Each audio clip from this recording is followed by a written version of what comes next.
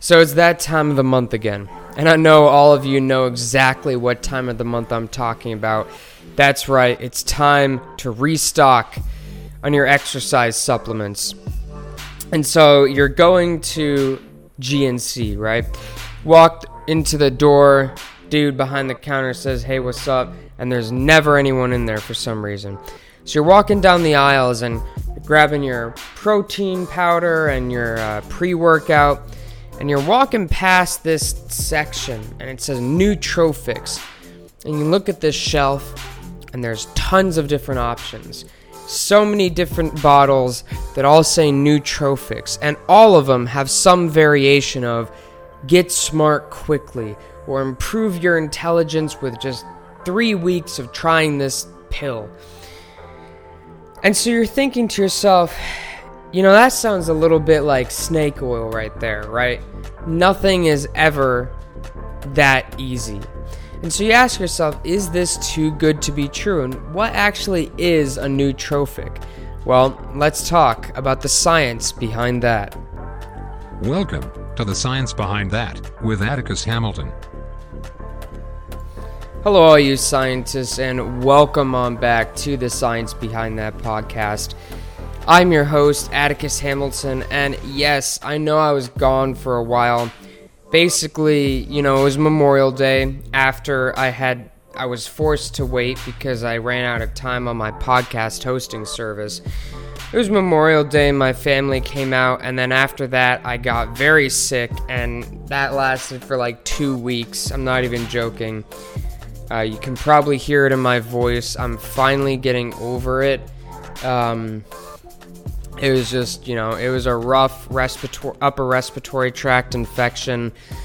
Gave me antibiotics, so that helped. And I'm just now getting over it. So forgive me if my voice sounds, a little nasally, a little funky, but that's why. So I'm gonna definitely try and hope that I'm able to get back into my regular schedule here now.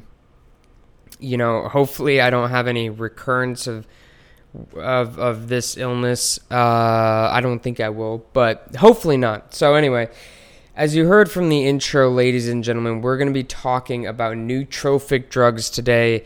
This is something that I've wanted to do for a while, and I recently watched Limitless again, and, that's such a good movie. I don't know if I'm like a fanboy for Bradley Cooper, I don't think so, but like he's a good actor, and that was a very good role for him, I think. Anyway, but that just got me thinking. I'm like, man, I need to do, this episode. But before we jump into today's episode, I'd like to invite all of you to go grab yourselves a nice steaming hot cup of coffee, add a little bit of maple syrup to it, and you know what? Just enjoy that. As I found out over these past 2 weeks, when you have a sore throat that feels like you got your tonsils cut out, coffee is really a beautiful invention. So, anyway, let's jump into today's episode, and, this is going to be a fun one, I think. So first off, what even is a nootropic, right? Well, a nootropic is a very broad and basic category that includes a variety of different drugs that may upregulate or enhance cognitive ability. And I say may because in reality, there's not that many FDA-approved drugs out there that are specifically designed for nootropic purposes. There's a couple drugs out there that were designed for the treatment of different conditions. One of them is called modafinil, or modafinil, however you pronounce that. Modafinil. And that is a non-amphetamine central nervous system stimulant. And it was created primarily to treat adults with work-sleep disorders. So like narcolepsy, obstructive sleep apnea, that sort of stuff.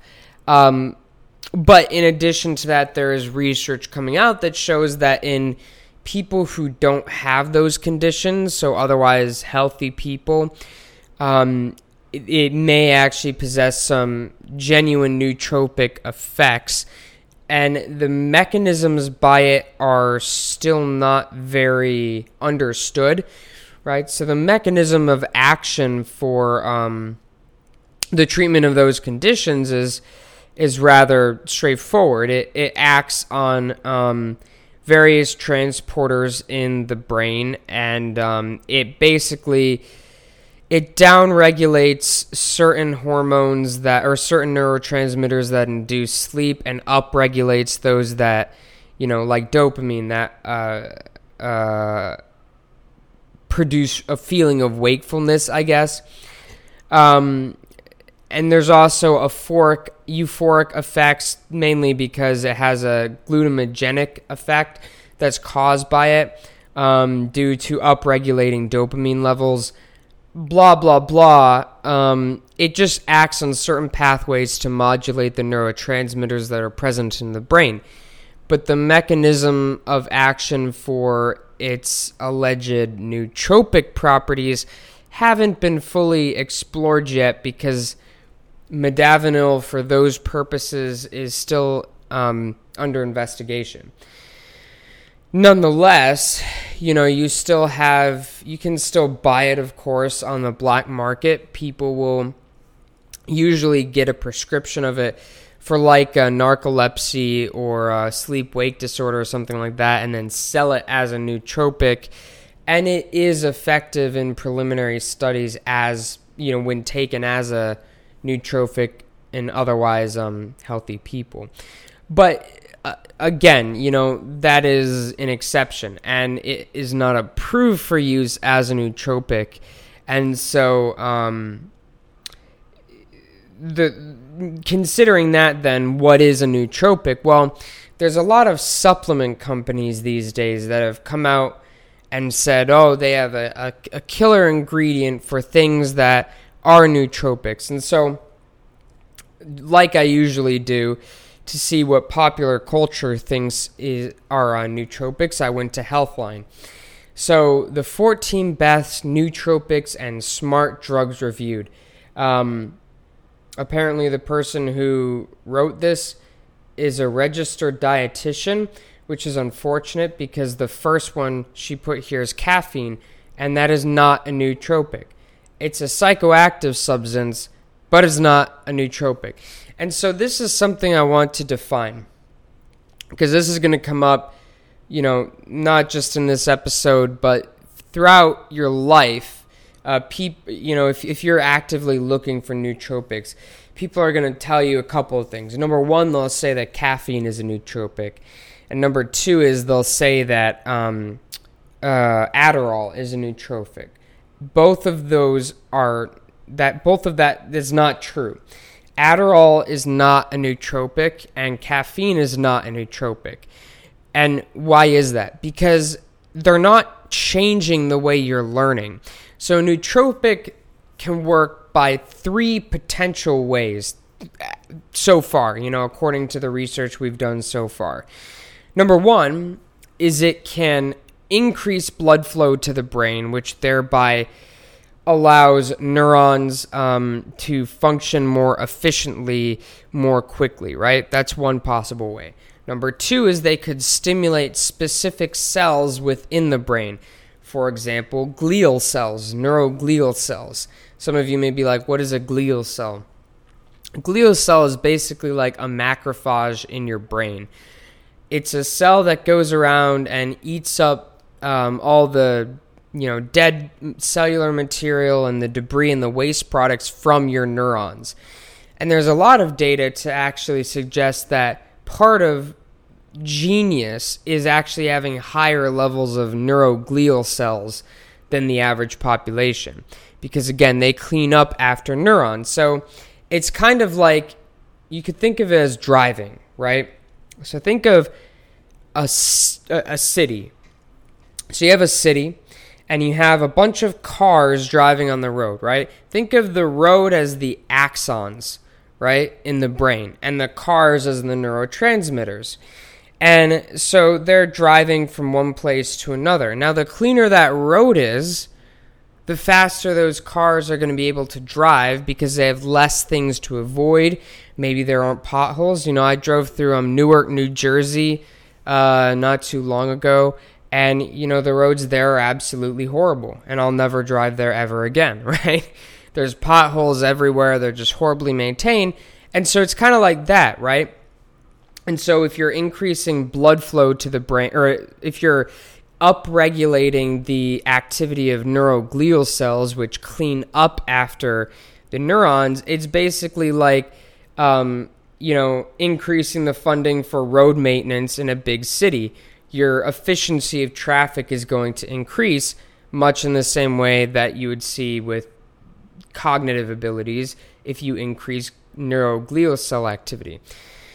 So that's number 2. And then, of course, number 3 is they can activate certain neurotransmitters.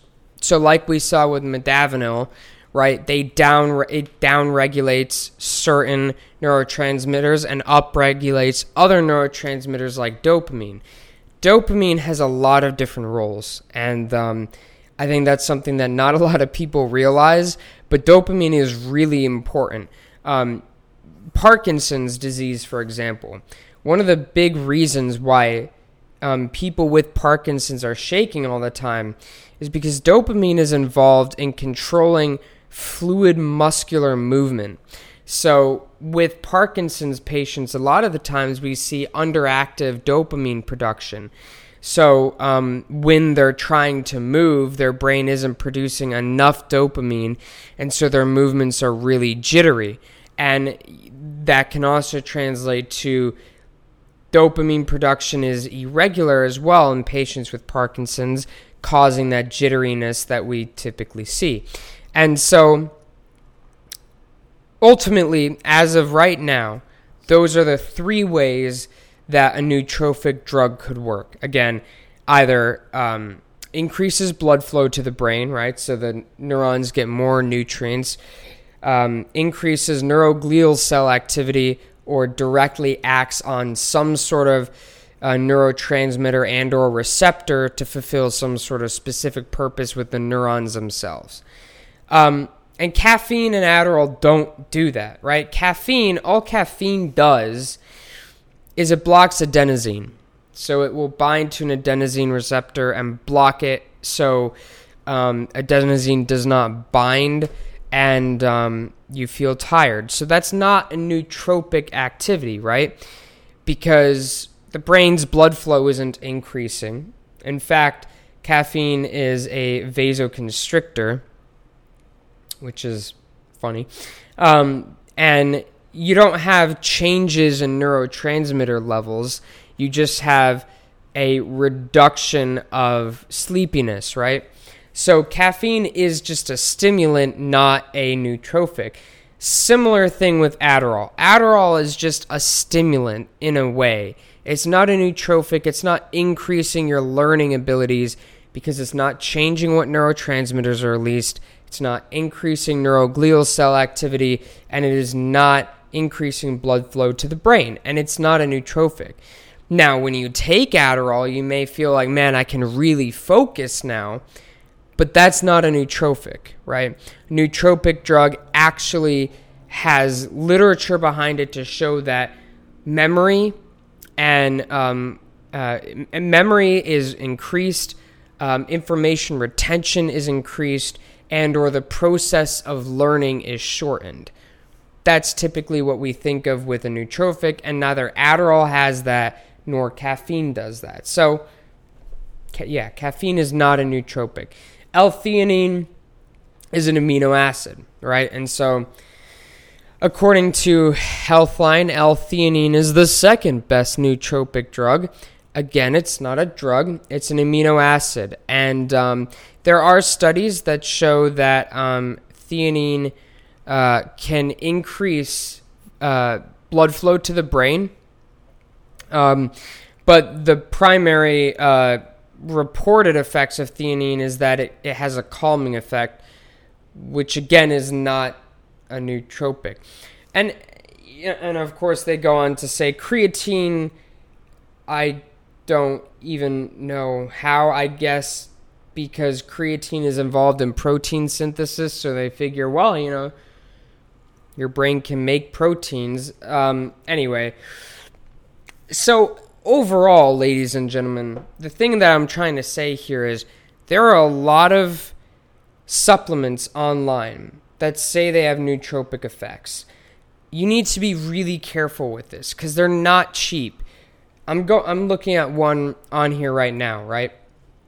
And a 30-count pill bottle is like $80, $90. Let's see. Oh, I'm sorry. $70 for a 1-month supply. For a 4-month supply, it's $207, right? So it's not cheap, and you need to be very careful with what you're actually buying.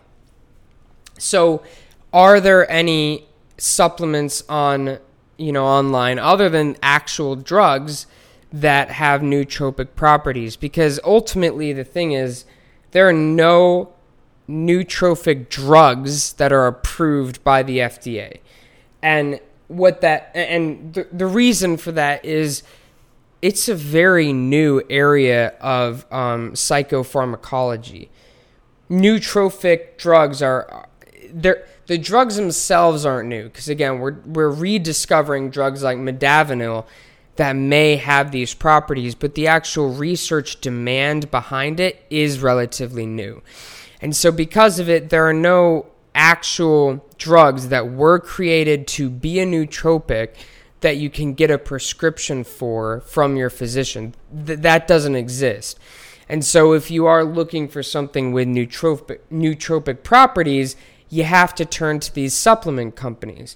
And so the question then becomes, is there anything in these supplements then that actually have literature behind them? Well, to find that out, I looked up the top 3 nootropic supplements, and number 1 is called the New Cube, number 2 is called Mind Lab Pro, and number 3 is called Qualia Mind. Can I just say, who comes up with these names? New Cube. I mean, anyway. So, going to New Cube, and you look at their ingredients. So, what are their ingredients? Lutamax, Bacopa monnieri, a 12-to-1 ratio, and Hyperzia serrata.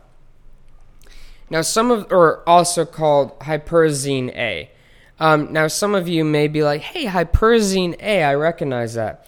Yes, that's because it is a very common ingredient in pre-workouts. And so the dosages, of course, in pre-workouts are lower because it's there to give you a quick stimulation so you can focus longer. But it's, again, at least for New Cube, all of these ingredients are herbal ingredients. And why is that important? I think that's important because there's an issue with this. And the issue is, while yes, there are a lot of plants out there that do contain legitimate drugs, and there's fungi out there that do the same thing, right? So, for example, lion's mane mushroom. There are compounds in lion's mane mushroom that are being investigated as potential nootropic drugs. Another example, Piptosporus birchulinum, or the birch polypore mushroom, contains like 5 different drugs that are being investigated as anti-cancer and anti-HIV. But the problem is, there's 2 problems. When you just take, for example, the birch polypore mushroom, grind it up into a powder, and put it in a tincture and say, all right, you can get cured of cancer now. You don't know what the concentration of that drug is per gram of birch polypore, right? Because it may vary. And so this is the thing. So we have a lot of drugs in this day and age that came from plants or fungi, but the they've been purified, right? So it's not just an extract from the plant. They've been purified. The concentrations are very specific.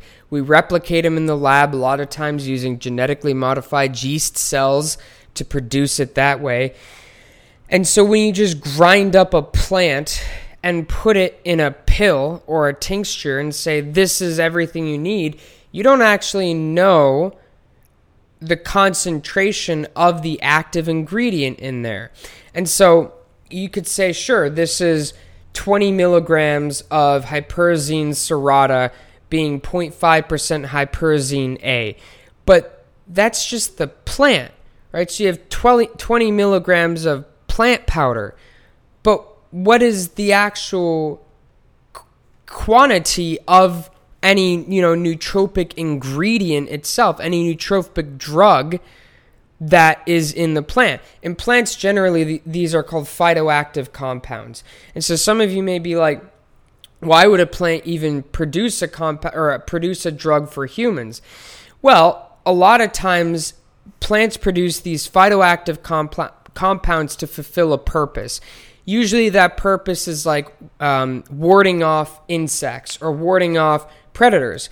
And this is one of the reasons why sialic acid, which is a very well-known antibiotic, particularly topical, comes from a variety of different mushrooms and fungi, because fungi like to be sterile. And so they produce these phytocompounds which kill bacteria in their surrounding environment, producing an environment of sterility. And a long time ago, we learned this, and we were able to extract the sialic acid from various species of mushrooms, particularly ergot fungus. And we were able to increase that concentration and sell it as topical antibiotics. And so this is why I'm always skeptical about these herbal supplements, particularly these herbal nootropics, is because, yes, there are plants out there and there are fungi out there that are being investigated for pertaining potential nootropic drugs. However, by just grinding up the plant or the mushroom and putting it in a capsule, that doesn't necessarily mean that you're going to get an active dose of whatever that drug is. And it's not just NuCube that does this. MindLab Pro, it has the same ingredients. Bacopa monniaria, that does have a lot of literature behind it that suggests that it could be helpful in the treatment of, for example, Alzheimer's disease. There's a paper right here titled Cognitive Enhancement and Neuroprotective Effects of Bacopa monniaria in Alzheimer's Disease Model, published in the Journal of Ethnopharmacology. They tested the effectiveness of an alcoholic extract of Bacopa monniaria on cognitive function and neurodegeneration in an animal model of Alzheimer's, and they found it was very effective in reducing the number of neurons in cholinergic neurons from dying, right? So ultimately, they found that it reduced the effects of Alzheimer's in their animal model. Another paper I have pulled up somewhere. Oh, there. Well, I had it pulled up. But another paper I had pulled up tested that a similar alcoholic extract of Bacopa monniaria on 40 different adult men and put them through a variety of different cognitive tests, and found that there was an overall quicker retention of information and a faster recall of that information. But once again, that doesn't necessarily mean that if you grind it up and put it in a pill and charge $240 that you're going to see massive improvements overnight. These plants and substances do contain drugs. It looks as it appears by the literature, but I'm always skeptical until the drugs are identified, extracted, and purified in actual concentration to where we can say, yes, 50 milligrams is an effective dose, whereas 10 milligrams isn't an effective dose. So, ladies and gentlemen, I hope you enjoyed today's episode. It felt so good to get back to making these. I'm really glad I'm not deathly ill again. So yeah, it felt really good to get back to making these. I hope you enjoyed today's episode, and I hope you learned something. I'm not necessarily bashing on homeopathy. Look, I'll be honest, when I'm sick, I drink reishi tea, and I drink birch polypore tea. Why? Because there is a lot of data to show that there are high concentrations of those drugs in there. And, in my mind with that sort of stuff, it's like, can't hurt anything. But when you're dealing with companies that are selling these pills as, being limitless pills, basically, for $300-$400 a pill, that's when I'm kind of like, maybe we should just wait until the actual research gets out there and maybe purifies some of these extracts into actual drugs for the purpose of cognitive enhancement. So, I got a great email today from one of you listeners out there, Alex. If you're listening to this, hi, I got your email. I love reading these emails from you guys. And, if you ever have suggestions or comments for the show, always shoot me an email like Alex did at thesciencebt@gmail.com. And I'd love to read your emails and what you guys have to say. Alex just wanted to email me and see how my show is going, and if there's anything that he could do to be helpful or supportive. And Alex, thank you for reaching out, man. If you like it, just keep listening. And if you have any ideas for me or anything that you want me to cover, go ahead, man. Shoot me an email. And I'd love to read it and maybe do an episode over your suggestions. So thank you very much, ladies and gentlemen, for listening to my episode today. Thank you for bearing with me through the past couple of weeks as I've been dealing with this stupid illness. And I will see you on Friday. Have a fantastic week. And remember, ladies and gentlemen, stand up and question everything.